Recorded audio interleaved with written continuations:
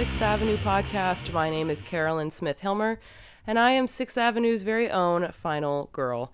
And I want to start off with an apology. I did not release an episode last week because I was very sick, and unfortunately, I'm still a little sick, so I do apologize for my voice today. But I hope that the content of this podcast will allow you to overlook that sound for us today. So I do apologize sincerely, but I'm happy to be talking to you today. I am excited to talk about this movie, Swallow. It is a movie that I had seen once before, and honestly, the first time I watched it, I don't know if I just wasn't in the right headspace to be watching it, or if maybe it just wasn't what I was looking for on that particular day, but I decided to revisit it because it is really a fascinating film. It's unlike any other movie you will ever see, honestly. And I do want to also point out that there is going to be some discussion of disordered eating. So if that's something that you're not in the, right frame of mind to hear about, or something that you don't particularly enjoy hearing about, I totally understand. And maybe I'll catch you on the next episode. But first, like we discussed last time I talked to you, I did rent 3 additional movies for the Sundance Film Festival online platform to watch at home. And I want to go ahead and give you a little bit of an update on those now. So the first one I saw was called The Black Box Diaries. And the description: journalist Shiori Ito embarks on a courageous investigation of her own sexual assault in an improbable attempt to prosecute her high-profile offender. Her quest becomes a landmark case in Japan, exposing the country's outdated judicial and societal systems. It is phenomenal. I mean, absolutely phenomenal. The description goes on further to say that this film was born out of Ito's need to document her investigation, a response to the authorities' refusal to pursue her case in a meaningful manner, and more importantly, it was a way to journal her fears and thoughts as she anticipated the backlash that followed. She is raped by a government official, and it is absolutely devastating to watch, and it's something that I think all women can kind of empathize with. She was very brave. She is brave. She is powerful. She is strong. She is a winner. And I encourage you to watch this film whenever it is released. It is a documentary. So, true story. The second film I watched is called The Realm of Satan. This is an experimental portrait depicting Satanists in both the everyday and in the extraordinary as they fight to preserve their lifestyle, magic, mystery, and misanthropy. Filmmaker Scott Cummings is no stranger to Sundance, having edited many highly acclaimed festival premieres over the past decade, including Never, Rarely, Sometimes, Always, Monsters and Men, and Wendy. Realm of Satan marks his feature-length directorial debut after first staking his claim in the peripheries of nonfiction adjacent storytelling with his acclaimed short film, Buffalo Juggalos. The Realm of Satan is an interesting film because it is largely silent. It is not really a bunch of short stories pieced together. It's more like vignettes that are pieced together. And the film is largely silent all the way up until the end, and then they take part in a ritual. So that's when the talking actually begins in the film. It's really interesting. I think it's one of the most interesting films that I've seen maybe ever, just because of the way that it was sequenced. I liked it a lot. I can't wait to watch it again.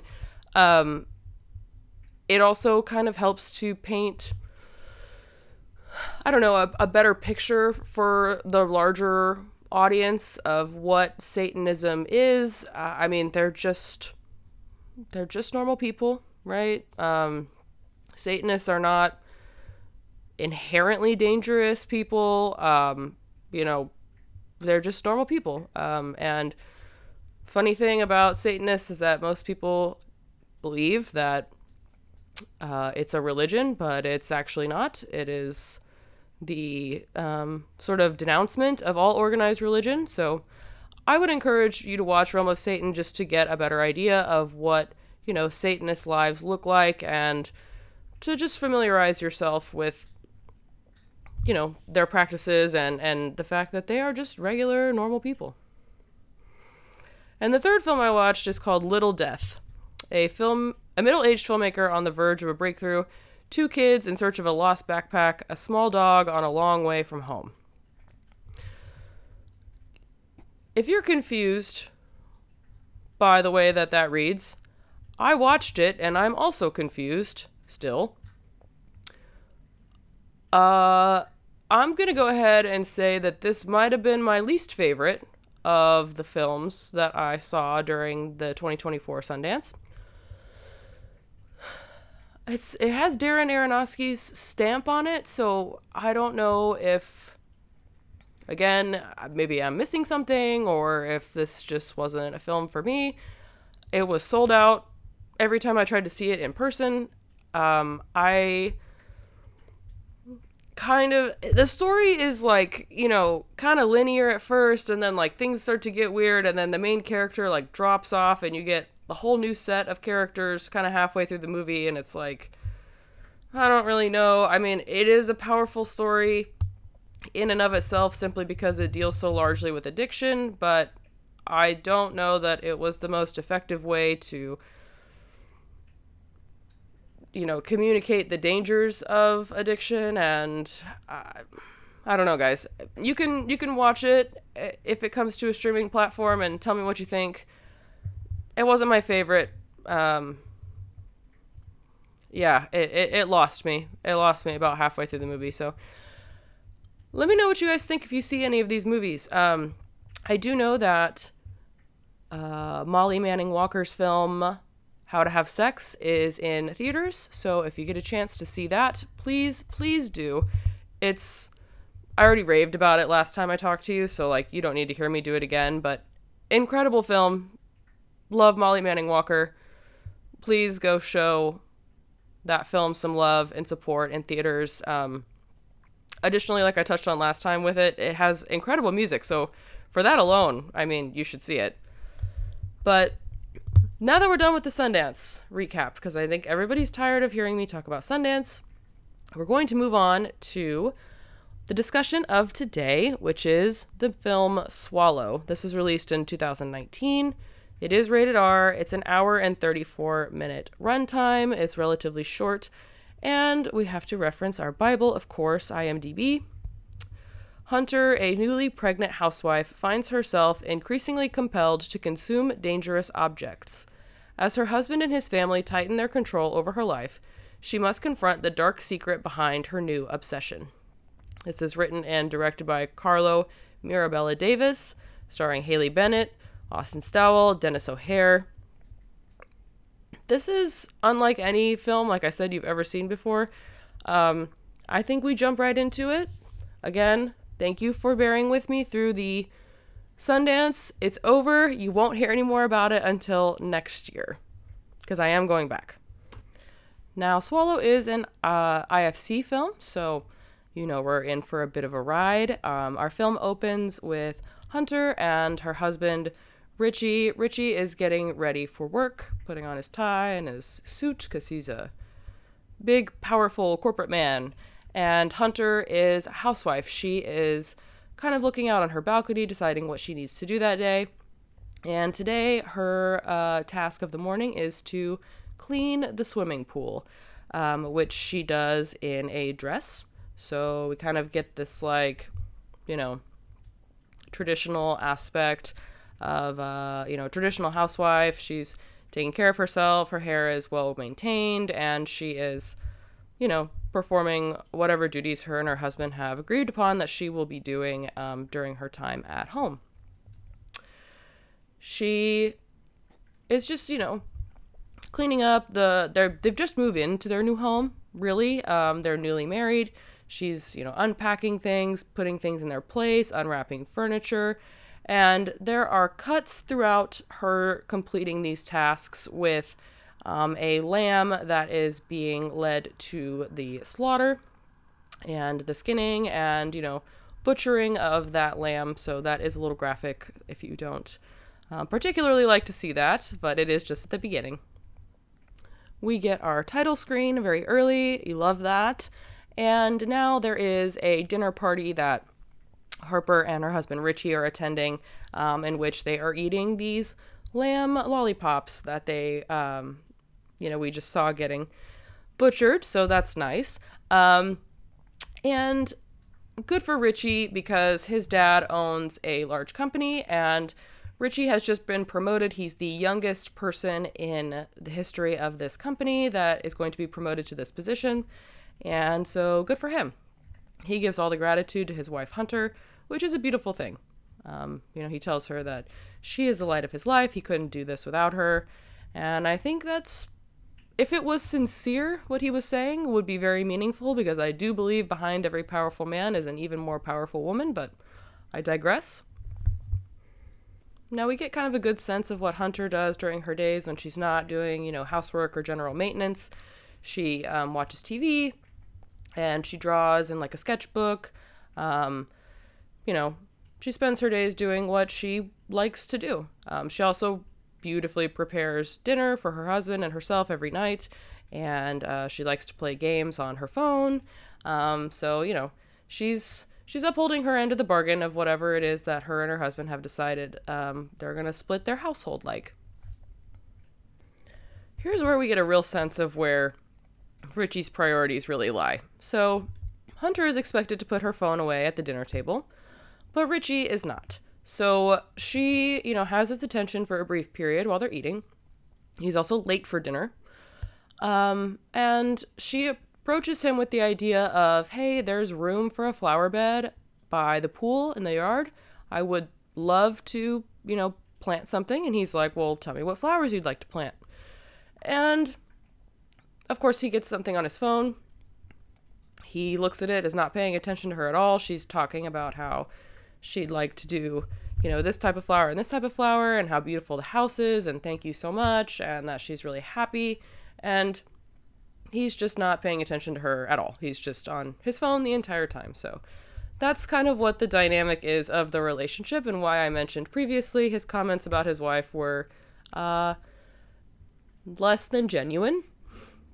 He is more focused on work and appears that a wife is simply a trophy and a status symbol and something that he doesn't really have to maintain any effort in keeping. So that will be a common theme throughout the rest of the film.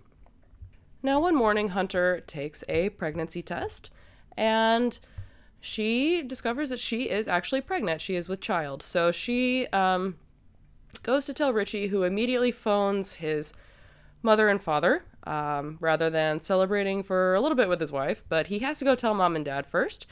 And Hunter is not exactly thrilled to be pregnant. She looks like she has some sort of mixed emotions, mostly negative, but everyone else is so happy for her that it kind of makes it difficult for her to determine how she kind of goes about the fact that she's pregnant. It's difficult to navigate, and I think that would be hard for any woman to navigate. And over dinner, they talk about how, Richie's birth was, 30 hours long, and they thought he was going to be dead, and they're telling all these stories, and, Richie asks her to tell a story from her childhood, and as she starts to, everyone else starts talking about work and other things, and lets the story die off. She never finishes it.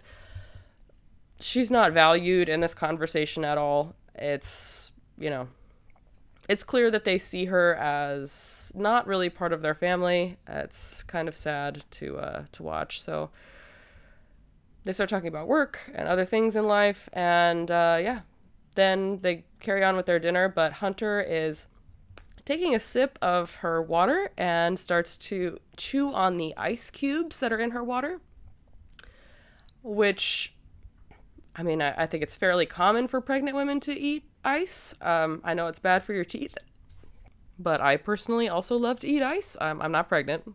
Don't get that twisted. But it's kind of not, mannerly to eat ice at the dinner table with this family, so they all just kind of look at her very strangely before she says, yeah, this ice is really good, sorry.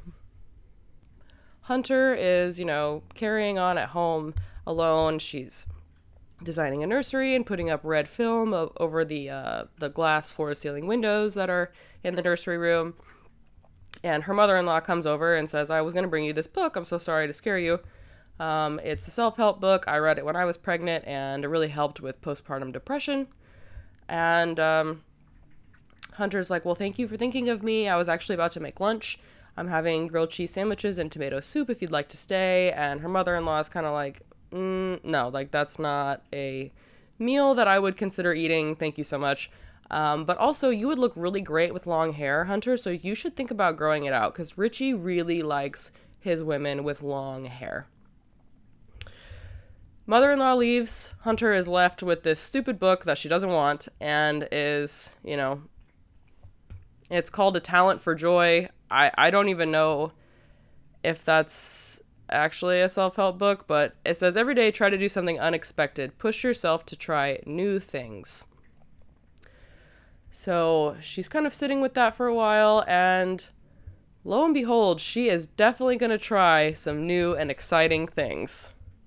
So Hunter goes over to a small, trinket box in their living room and finds, there's, marbles in there and, a key and a lock and, just a couple things. It's just, a random, box of stuff. She admires this marble for a while. She picks it up. It's red and glass. I mean, I used to play with marbles all the time. It's a beautiful marble, and she puts it in her mouth. She swallows it successfully. Honestly, kind of a big marble to swallow. And that night when Richie gets home from work and they're laying in bed, she's kind of tapping her foot and is very excited, and Richie is like, what are you so excited about? And she's like, I did something unexpected and exciting today, like the book told her to do. And he's like, well, tell me, I want to know what you did. And she's like, I will tell you, but I don't really want you to laugh. So we think she's going to tell him about the marble, but of course she doesn't. She comments on the drapes and what color she chose for the theater in their house. And she mentions that she picked sky blue as the color, and Richie's like, well, that's not really unexpected. But I don't know if that's the right color, but whatever you want. And that's really where it ends. She doesn't tell him about her swallowing of a marble, which I feel like I would definitely tell my husband because I would be terrified. But she does pry and ask him hey, are you sure that you love me? And he's like, I love you more than anything in the whole wide world. I love you. I love every part of you. And she's like, are you sure you're not mad at me? I mean, I don't know if she secretly thinks that he knows about the marble, but she's kind of grappling with this guilt that she has surrounding her decision, and eventually lets it go. And they kiss and they go to bed. Now, the next morning when Richie's getting ready for work, he does a whitening strip on his teeth, which, bold move in the morning, if you ask me. That's crazy. I think my teeth would fall out if I did that in the morning. And Hunter is, sitting in her robe, looking at her sketchbook and looking outside to draw something when Richie's getting ready, and he notices that he has a tie that he wanted to put on, and Hunter had ironed that tie.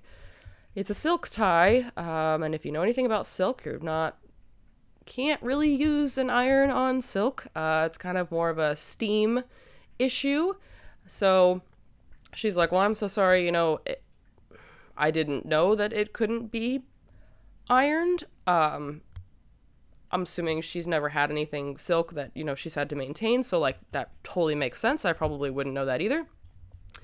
And Richie's very upset because he doesn't have another tie that will go with this shirt. So rather than, explaining to her, hey, in the future, you have to steam silk things, it's no worries. I'll just wear something else today. He throws a bitch fit and makes her feel bad about herself. So,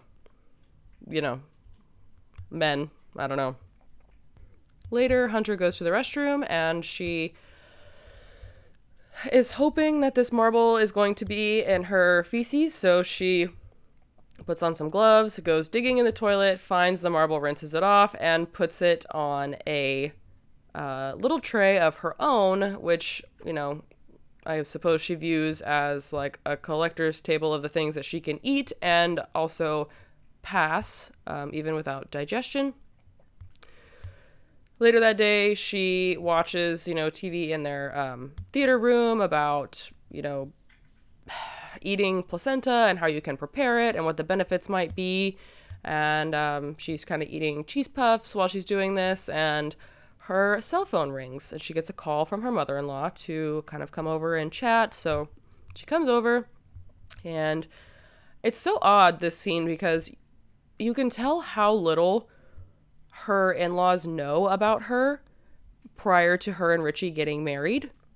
So she goes over and they're chatting, and her mom is like, her mother-in-law is like, what did you do before you met Richie? And she explains that she worked retail. She did she was selling like toiletry items and stuff, and they laugh, and it's like, this is when we find out that Hunter is not from the same social class or status class as Richie and his family.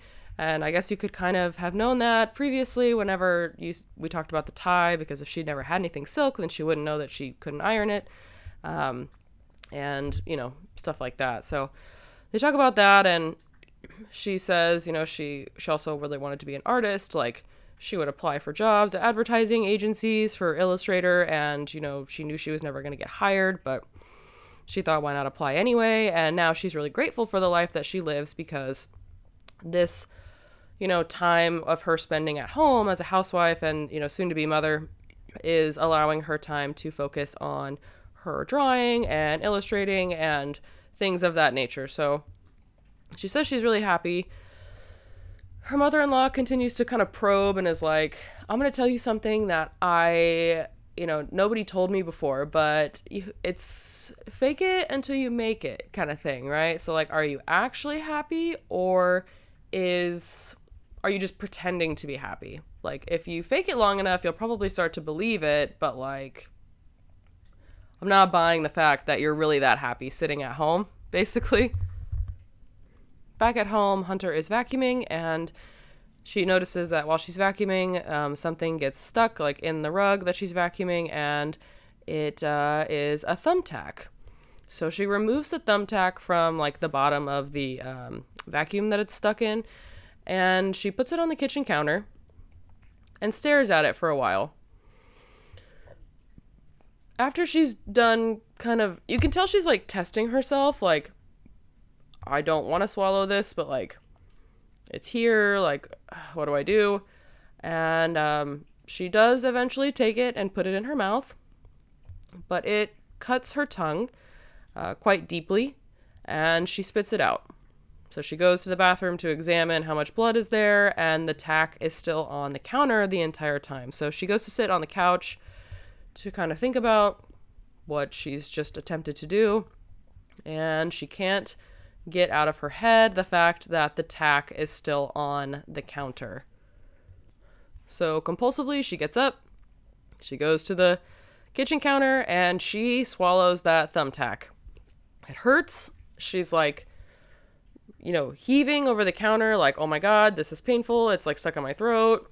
And eventually, it's successfully swallowed. I can't imagine how painful that would have been. I was thinking about the people that, like, you can put swords in their mouth and stuff all the way down and stuff like that. Like, I just, like, don't understand, like, anatomically, like, how that works. But she does manage to swallow the thumbtack, and she's, like, very pleased with herself that she was able to swallow it. She feels better now that she swallowed it. Life can now continue like normal. She waits for Richie to come home from work. He comes home very, very late, and he has a bunch of, drunk colleagues with him, and they're all standing by the pool, being grown men who are somehow still boys, and being like, oh, who's going to jump in the pool? Who's going to take off their clothes and jump in the pool? Like, blah, blah, blah. Stupid. she's watching them from the bedroom window when she starts to get really bad stomach cramps, and so she goes to the bathroom, and there is blood everywhere. Presumably from her swallowing this thumbtack, so she quickly gets out the gloves and the cleaner and is going to clean up everything so that way nobody knows what happened.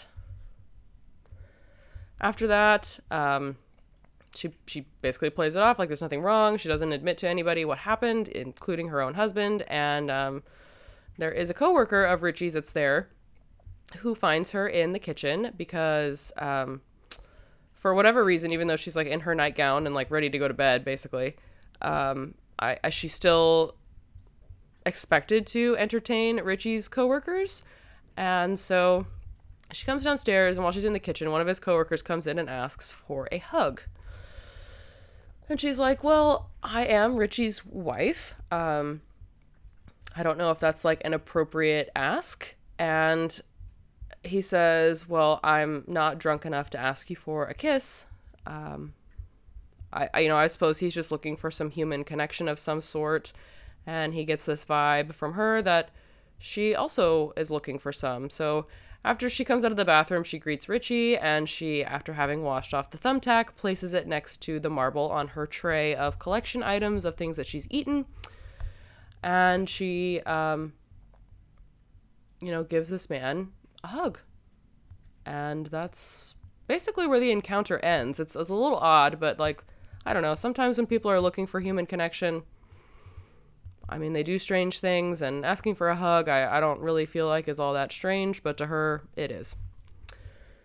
Inevitably, though, whenever they are embracing, she gets kind of emotional, and you can tell that she's longing, she's lonely, she's kind of wishing for this type of connection, with her husband, but is clearly not getting it. And she ends up thanking him, even though he is the one who asked her for the hug. Kind of a sweet, somber moment. But the next day, she finds a AA battery. And if you know anything about swallowing batteries, please don't. It's very dangerous. If your child swallows a battery, that is emergency room immediately. Please do not hesitate, okay? It can mix with the acids in your stomach and be very, very bad for you. It can explode. Please, please, please don't swallow the battery. It's not worth it. But pleased with herself after having, satisfied this craving for swallowing an object, she has this battery and she straightens up the living room. And she excitedly shows Richie the, the modeling or staging, what have you, for the nursery that she's created. So she has the furniture, she has everything up on the walls, looks great.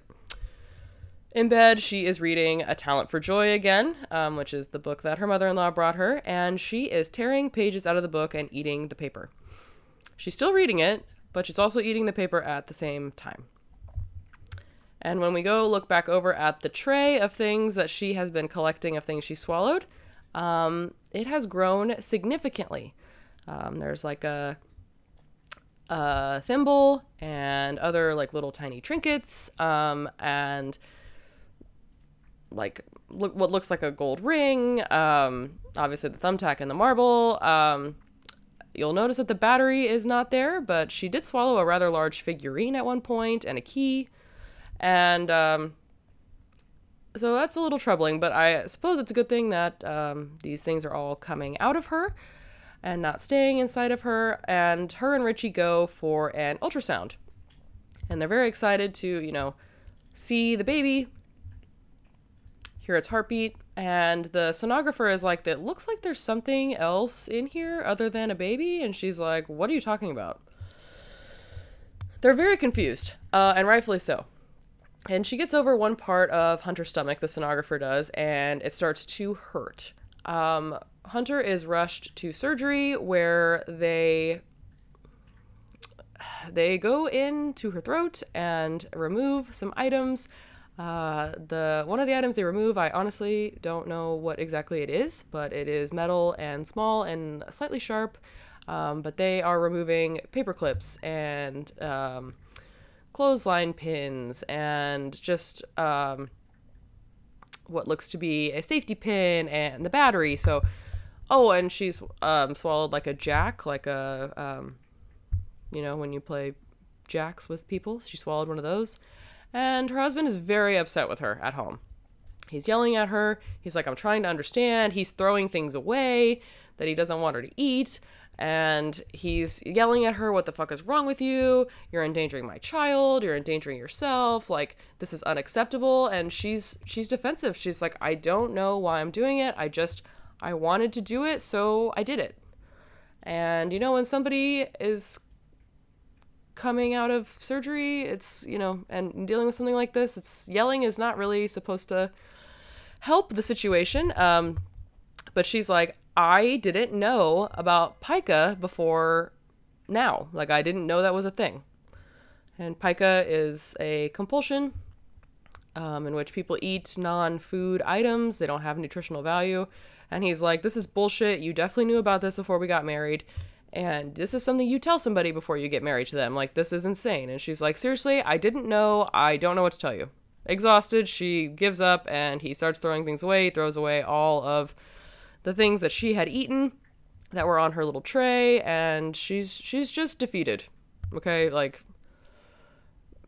he's like, I don't understand why you would do this. You have a great life. Like, there's no reason to eat these things. And yeah, they decide that a therapist is a good option, which I think is not a bad option ever in life. And this is set up by the father-in-law and Richie, and they tell the therapist, frankly, we are looking for results, and that is what we are expecting. That's what we're paying for. So you need to basically fix this problem. They don't want to leave her to talk to the therapist alone, but eventually Hunter is like, yeah, please, like, I would like to talk to this woman. I would like to talk to this therapist alone without you guys here. So they finally oblige, and they leave. She doesn't really want to talk about anything. She wants medication. So she asks the therapist, can I just have the medication? And I don't want to talk about anything. And the therapist is like, we can try, Wellbutrin or like this other med, but like, really, I think talking is good too. So it would be great if you could talk a little bit about your family. And she's like, I don't know what you want me to say. Like, I had a great family life. My parents loved me very much. I had a wonderful life. The end. I just want to go back to normal so I can stop eating things.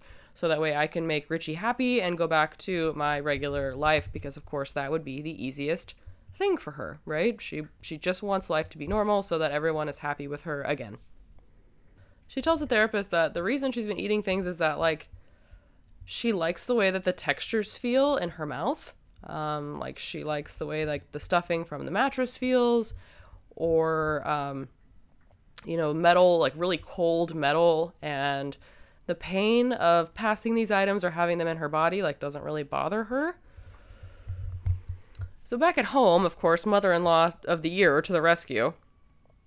She's like, we are going to start a new type of diet, and we need to reconnect your brain to your body.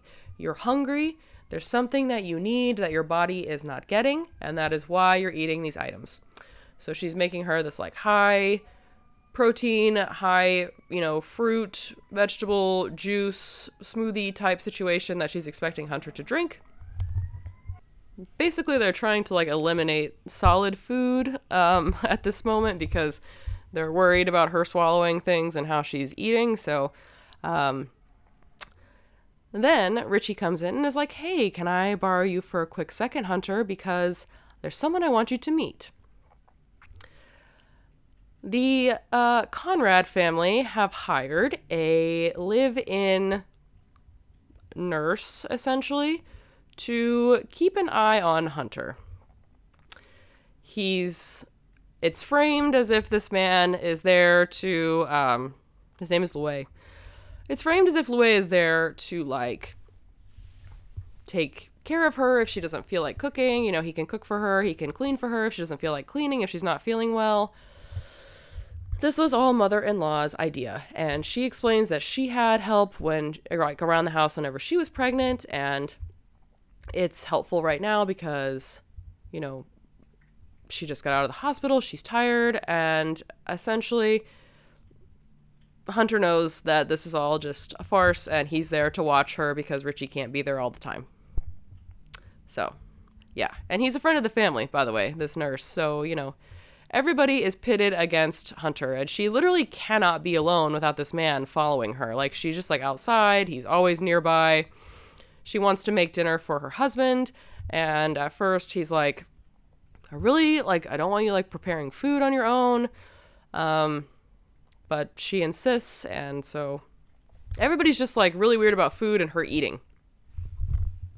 Being the polite woman that she is, Hunter is trying to make conversation with Luay as he's watching her prepare vegetables for dinner. And she says, "Where are you from?" And he says, "I'm from Damascus, Syria, not Pittsburgh." And she's like, "Okay, why'd you leave?" And he's like, war, duh. So then she talks about her upbringing. She grew up in upstate New York with like, animals and farm and blah, blah, blah. And that's kind of where the situation ends. But she does say, "I have to go to the bathroom. Please stop following me everywhere." So she gives him permission to basically do a TSA quality pat down of her body before she enters the bathroom alone, which is really awesome. I can only imagine how wonderful that feels. But of course, as we all know, people with compulsions, it is, they will always find a way to get what they're looking for. So in the bathroom, she crawls under, to look under like the toilet, and there's an extra little baggie of like screws and bolts and things like that. And she finds something to eat, swallows it. So she's outsmarting, even the man who's assigned to watch her all day. Back at therapy, the therapist is like, "Hey, I got a list of the stuff that you swallowed from the hospital. You ate a battery. Like, this is really scary. You can't eat that." And Hunter's like, "I just don't know why, like, people are making such a big deal about this. Like, I did some things I shouldn't have." And the therapist is like, "The battery seems like a really big fucking deal. If it leaked inside, the acid from the battery could have killed you. I'm very worried. Like, it's not like you're swallowing harmless items like, ice. Like, these are dangerous objects." And Hunter basically tells her, like, "Look, I did it because it made me feel like I was in control." The therapist asks her, "Do you feel out of control?" Which, she doesn't really give an answer to, but of course we know that she definitely feels out of control.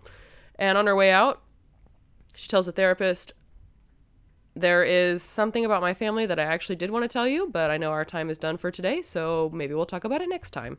It's Richie's birthday, and I have to get home." So back at home, she puts on the perfect, updo and the dress and the jewelry, and she cooks all the meals and the hors d'oeuvres, and she's walking around, passing him out, and people are looking at her like she is sick, and everybody says the wrong thing, right? Like, everybody's making little digs. So she walks up with these sandwiches to this woman, and the woman is like, "I honestly, like, I'm so full. If I eat anymore, I'm going to have my stomach pumped." And, like, she means it as a joke to, like, hyperbolize how full she is, but Hunter is like, that didn't feel good. Everybody knows. So she turns around to apologize to Hunter, and Richie comes in and is like, "Hey, that's okay. We know you didn't mean anything by it. My mom has got Hunter on this new diet. It has lots of iron and fiber and fish, and so, everything is getting back to normal." They tell her how great she looks and how wonderful diets are and blah, blah, blah. They're saying all the wrong things, but she's upset that Richie told anybody about what's been happening. She's embarrassed, so she confronts him outside and is like, "Everybody here at this party cares about you. Like, are you really mad at me for telling people about this?" And she's like, "I really just wanted it to be a secret. Hello, this is about my health." And she's like, "I just can't fucking believe you told these people that." And he's like, "Well, can you please just not ruin my birthday? Because, that's what men do whenever women are like, confronting them about their feelings, because women confront things typically in the moment. And so, of course, she would be ruining his birthday by asking her husband to keep her health issues a privacy. It's a privacy issue. So the next day, she's really sad, and she lays in bed to read. Luay comes and checks on her, and he's like, "I'll be outside if you need me. Hope everything's okay." And there's a thunderstorm. She watches it, and when a rainbow comes out after, she goes to stand outside to just like kind of bask in the light. And that night, this scene makes me uncomfortable, and like the reason for that is because I don't exactly claim to know what these people have in their marriage, but in the middle of the night while Richie is sleeping, she gets on top of him and inserts his penis inside of her and rides him until she orgasms. I feel weird about this because I don't know if this is something that they consented to earlier or not, or if I'm really supposed to even be thinking about it that deeply. But he says, well, hey, I'm not done yet. I know you're done. And she's like, well, I'm not going to help you finish anything until you apologize for what you did yesterday. So he tells her, like, I am sorry. This hasn't been easy for me. I needed support, like all these things. And she's like, do you still love me unconditionally, like you said? And he says, of course I do. Now, the thing is, I can't tell if he's being sincere still. I don't think he is. So he promises her he's going to try harder to understand her condition and be more understanding of her. And that appears to satisfy her enough. Back in therapy, Hunter is talking about her family again. And she divulges to the therapist that the dad that she was raised with is not her biological dad, and that she has never met her biological father because her birth is a product of her mother having been raped. Her mom was at a bar.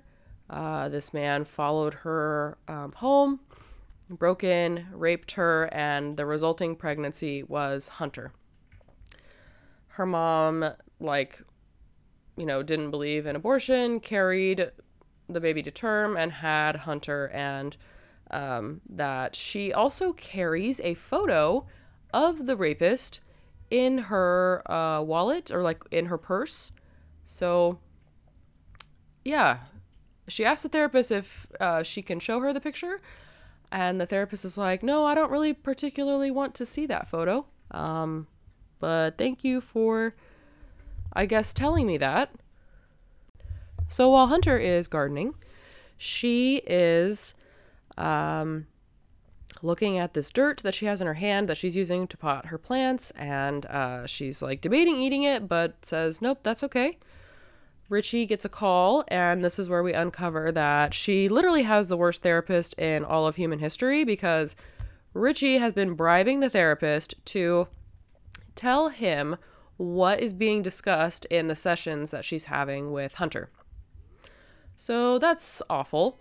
Hunter hears this, obviously breaks down. She feels betrayed. Everybody is in on this except for her. Everybody's against her.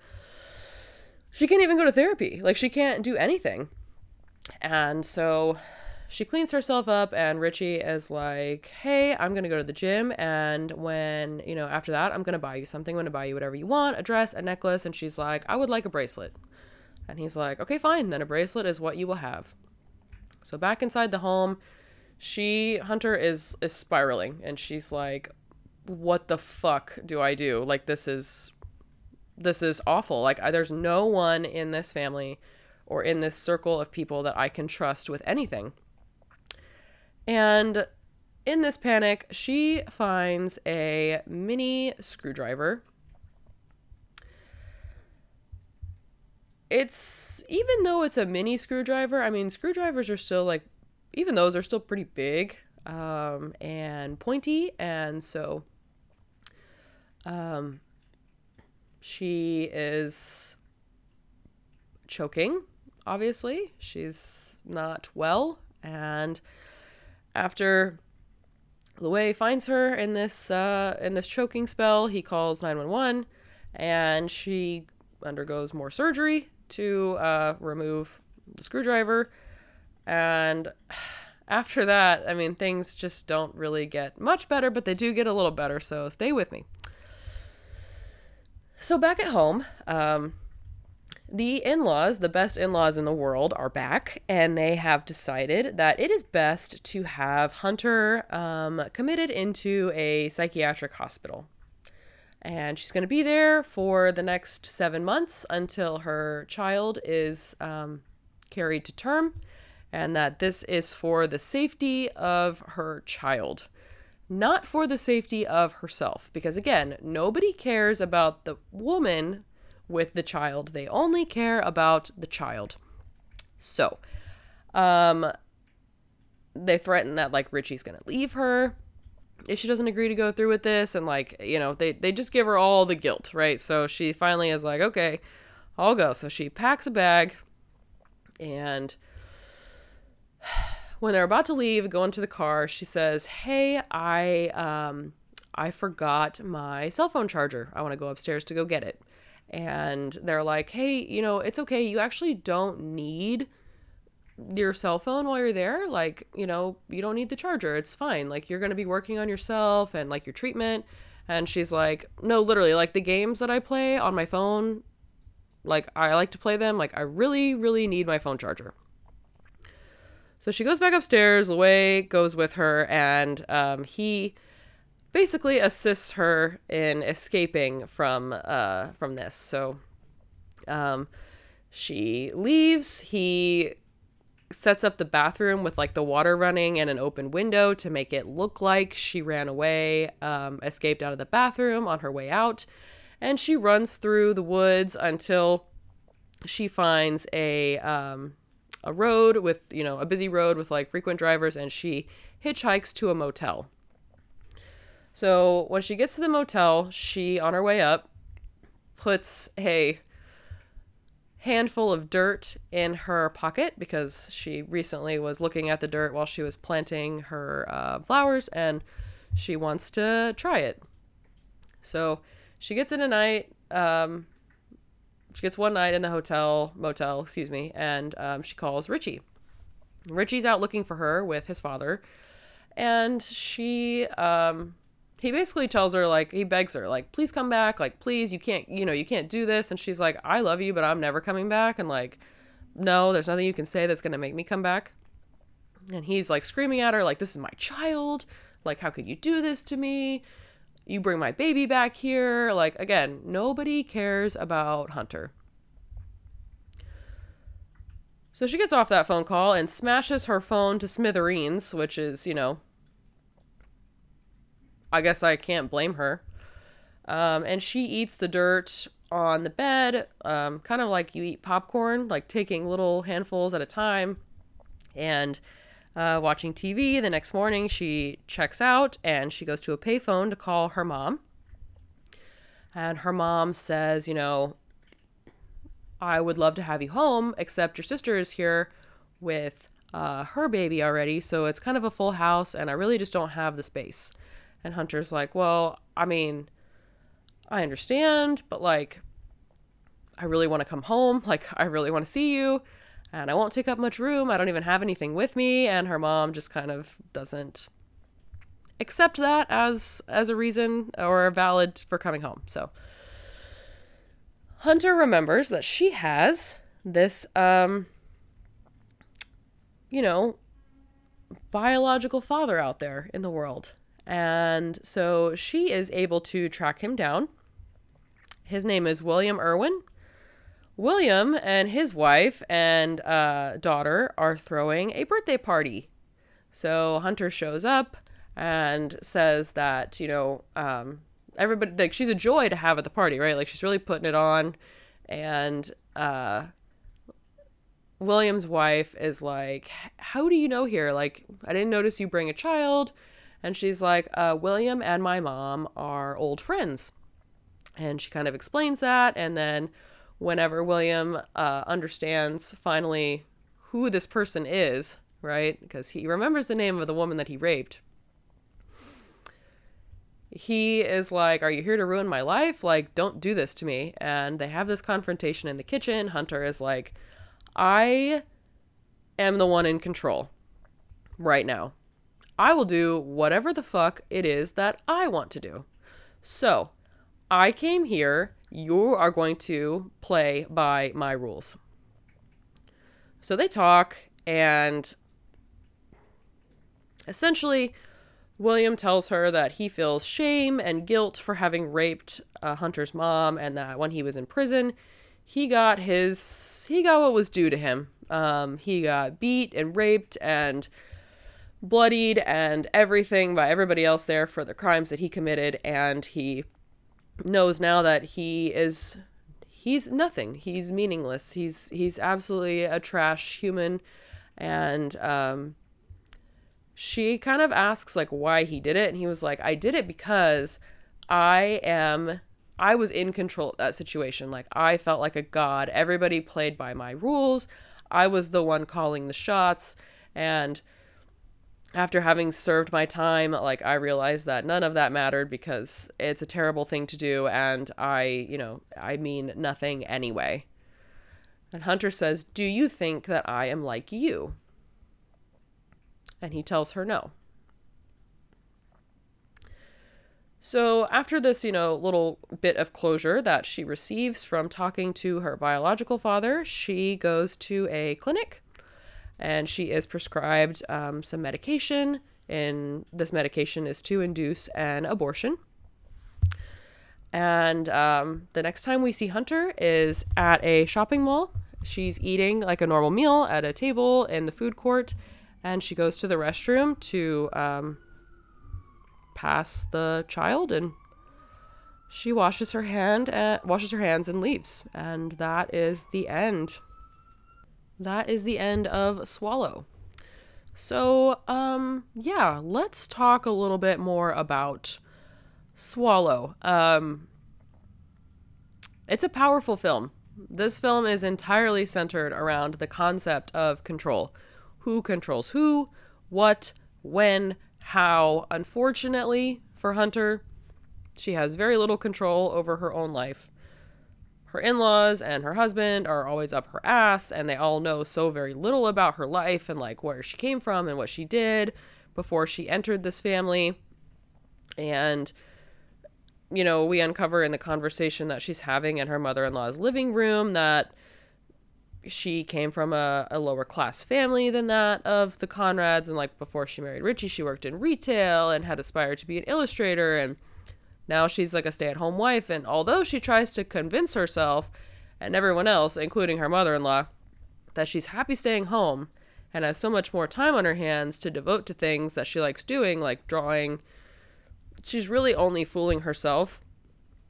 The life that Hunter has now is one of like total isolation. She's secluded from everything and everyone. She lives in this giant house. Like, there's nobody ever there except for her. And this whole thing was like decided entirely for her by her newly acquired family. Like, she married into this.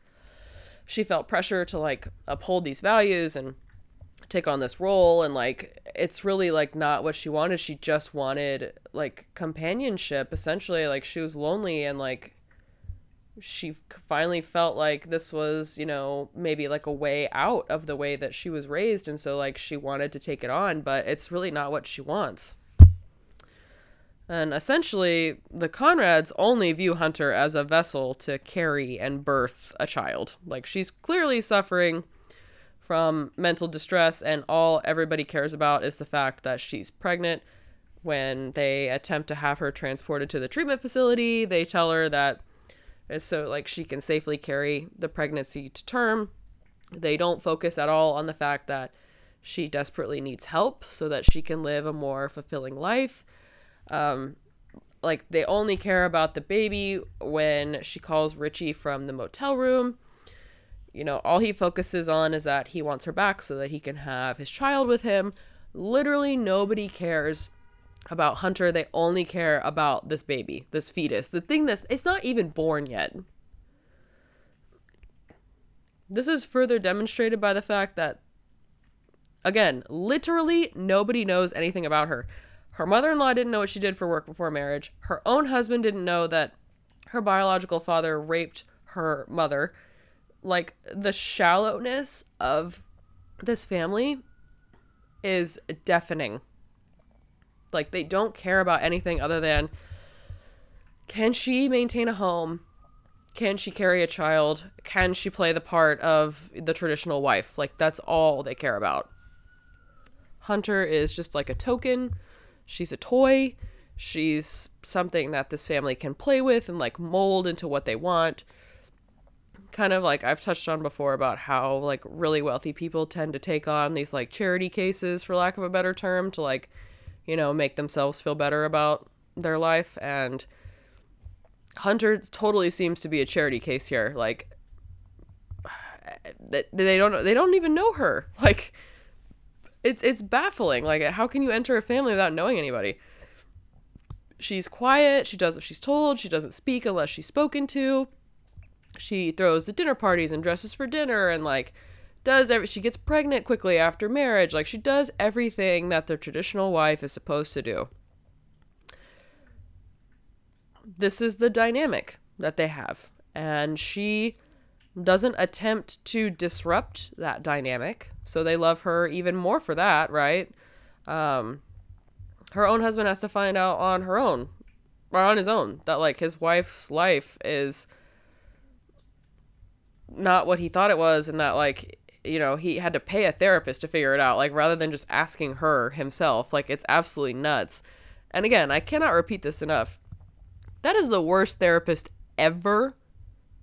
Ever. Your therapist should never, ever be telling anyone else what is discussed in your private sessions. That is a total violation of conduct. Please, in reality, if that ever happens to you, please report that person. There is a board that you can report them to. It is absolutely unacceptable. The Conrad family literally will not keep Hunter's issue a secret either. Like, at the dinner table or at the dinner party that Hunter throws for Richie's birthday, she's met with all these comments about how great she looks and like about her new diet. And like, Richie basically told everybody that like, you know, there's something really wrong with her. And like, she just wanted it to be a secret between her and her husband. Like, nothing is private anymore. Everybody knows everything about her. Like, it's almost as if like everybody is in on it, even the people that he works with. Like, the only person that seemingly had any sympathy for her at all was the coworker of Richie's that drunkenly asked her for a hug. Like, nobody else seems to care. They just want her to stop doing it, but like, she can't stop. It's a compulsion. Like, she cannot stop doing it. And that's because Hunter is suffering from pica. Pica is a disorder defined by the Cleveland Clinic as a mental condition where a person compulsively swallows non-food items. It is especially common in children and with other certain conditions. While it's often harmless, swallowing certain items can make pica very dangerous. These items are, you know, that are being swallowed, like, they typically have no nutritional value or purpose to being eaten. So like, it's really common in children under the age of 6, pregnant people, and people with certain mental health conditions, particularly autism spectrum disorder, intellectual disabilities, and or schizophrenia. This is something that I don't really know a ton about, other than I do know for a fact I've never seen a film about this disorder. So I think it's a very interesting way to highlight it. I do have, you know, knowledge of people in my life that have suffered with this, but it always seemed so far removed from like me and my interactions with them, because like I never saw them doing it. But since we are dealing with a mental health issue at play, like, I do want to give you some more information about it. So common symptoms include anemia, roundworm infection, constipation, electrolyte imbalance, irregular heart rhythm, lead poisoning, and small and large intestine obstructions or blockages. So again, this can potentially be very, very dangerous. Like, again, usually it's harmless, but like with Hunter, the things that she was swallowing are very dangerous to put in your mouth and to consume.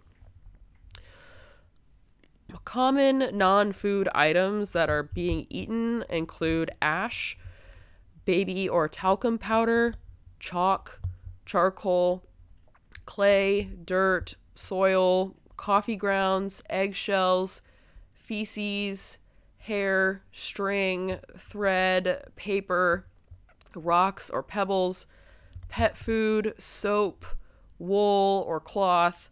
I think everybody from my generation will probably remember there was an episode of a show on like TLC where a small boy was eating dust.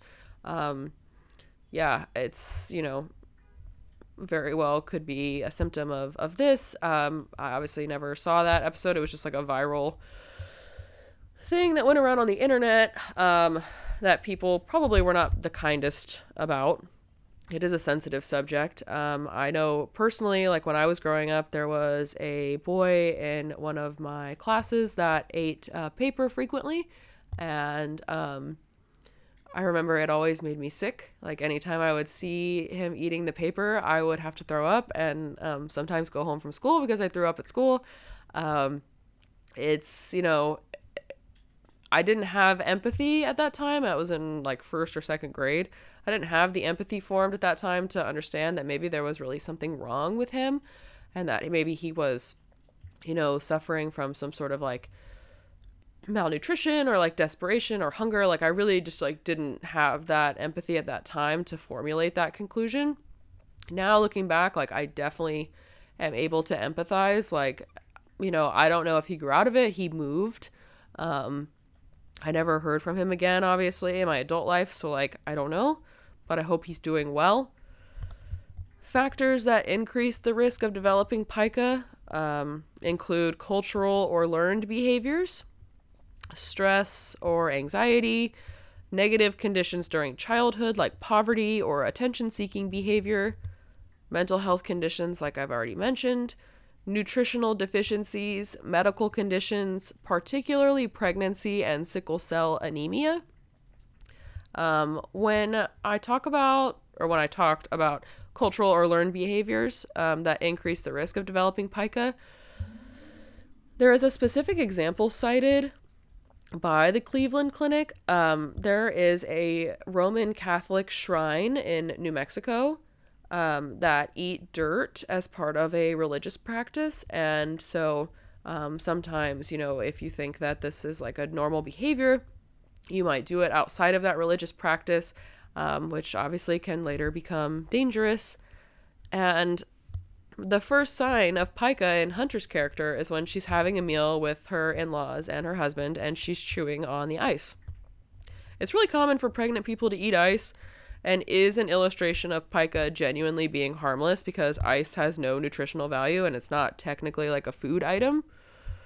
But, the ice progresses into small metal trinkets and batteries and screwdrivers and paper and dirt. And instead of being worried about Hunter, the Conrads are mad at her and upset with her for endangering the life of this fetus that she's carrying.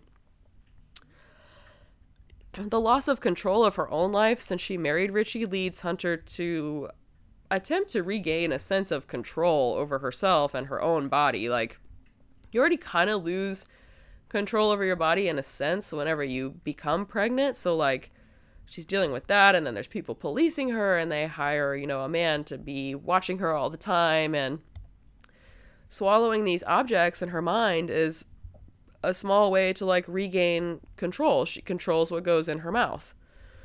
However, pica is, a disorder based on compulsion. So what I mean by that is to say that people struggling with pica often cannot control the urge to eat these non-food items.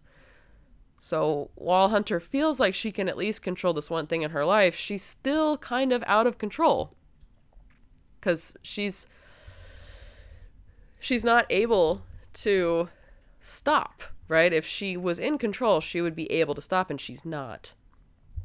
But when Hunter escapes her stressful environment of her, current life that she's constantly under surveillance in, we kind of see her recognize that, she has a problem. When she gets to the hotel and she eats dirt, she calls Richie and she eats it on the bed while watching TV. But then the next day, after attempting to reconnect with her mother and locating her, mother's rapist, she goes to his home and confronts him. And she, repeatedly tells him, I am in control. You're going to do whatever I want right now. And he tells Hunter that she is not like him. This, control thing that he was striving for didn't ultimately make him happy, right? It made him worse off. He served prison time for his actions, and, he realized that, these things to gain control, often do not make you in control at all. So, with that in mind, she has this, newfound confidence from this confrontation with William. And then when she goes to the clinic to get the pills for the abortion, she takes the first pill at the clinic, and we see her later in the food court of the mall eating a normal meal. And she goes to the restroom in the mall, passes the fetus, and, she made those choices. She made the choice to confront her biological father. She made the choice to have the abortion. It's kind of implied at that point that after she gets this resolution from confronting her biological father, that she has this, control of her life now. She can decide to not have this baby if she doesn't want to. She can decide to, live life differently. Not only to mention, that she's eating these, non-food items, but, she's eating proverbial shit the entire film, all the way up until the end. Her in-laws don't like her. Her husband doesn't care about her. All the while, she grins and bears it. She swallows this life that she has been married into, the vague insults from her new family, and additionally the objects in her home. She swallows everything. She takes everything on. And another way to view this is to kind of think about the fact that sometimes beauty and status are gained by self-sabotage. I'm talking about the film as a whole, not about her disorder that she's showcasing in the film. Hunter leaves behind her old life of middle class and, her family to gain this life of wealth and not having to work, and sabotaging essentially that relationship with her former life, her former self, her family. She, gets to stay at home now, and she knows that she should be over the moon happy and appreciative of the Conrads for granting her this life. And this is something that, people wish for, they beg for, they dream of. And she has it, but she doesn't like it. She doesn't want it. So in a small way, these impulses, these compulsions that she has to eat these objects are almost in a way a self-sabotage as well. It's I don't like this life, so let me do this and I'll feel better about it. Physically she's pregnant, a dream for many people. She's not happy about the pregnancy. She deals with it in a different way. She doesn't, at first believe that abortion is an option. She very well could have never told her husband that she had been pregnant and gone to have one in private, but, everybody's watching her all the time and she's not in control of her life anyway. So, somebody inevitably would have found out. This film is so complex. I could go on and on all day about it, but I've already taken up too much time, so I just want to end it there. Please, if you have a chance to watch Swallow, it is available on Prime Video, Amazon Prime Video, and thank you so much for listening. Again, I'm very sorry that my voice is not up to par with how it typically is. I am working on, getting healthy again, and everybody stay safe out there. You can get sick from literally everybody because everybody is apparently very sick. I go to work, there's people sick there, there's sick people everywhere. So wash your hands, take good care of yourself, get some sleep, drink lots of fluids. And thank you so much for listening. So if you enjoyed this podcast, of course, it would mean the absolute world to me if you gave me a 5-star review. You can find my podcast and many others like it at morbidlybeautiful.com. It's your home for horror. Head on over to morbidlybeautiful.com to check out the amazing other content creators and contributors we have in the little horror community that we've created. I so appreciate your time. I do apologize again for skipping last week's episode. And I promise I will attempt to avoid that as much in the future as I can. So anyways, if you made it this far, thank you for listening, and I will talk to you next time. Never forget that I am 6th Avenue's very own final girl.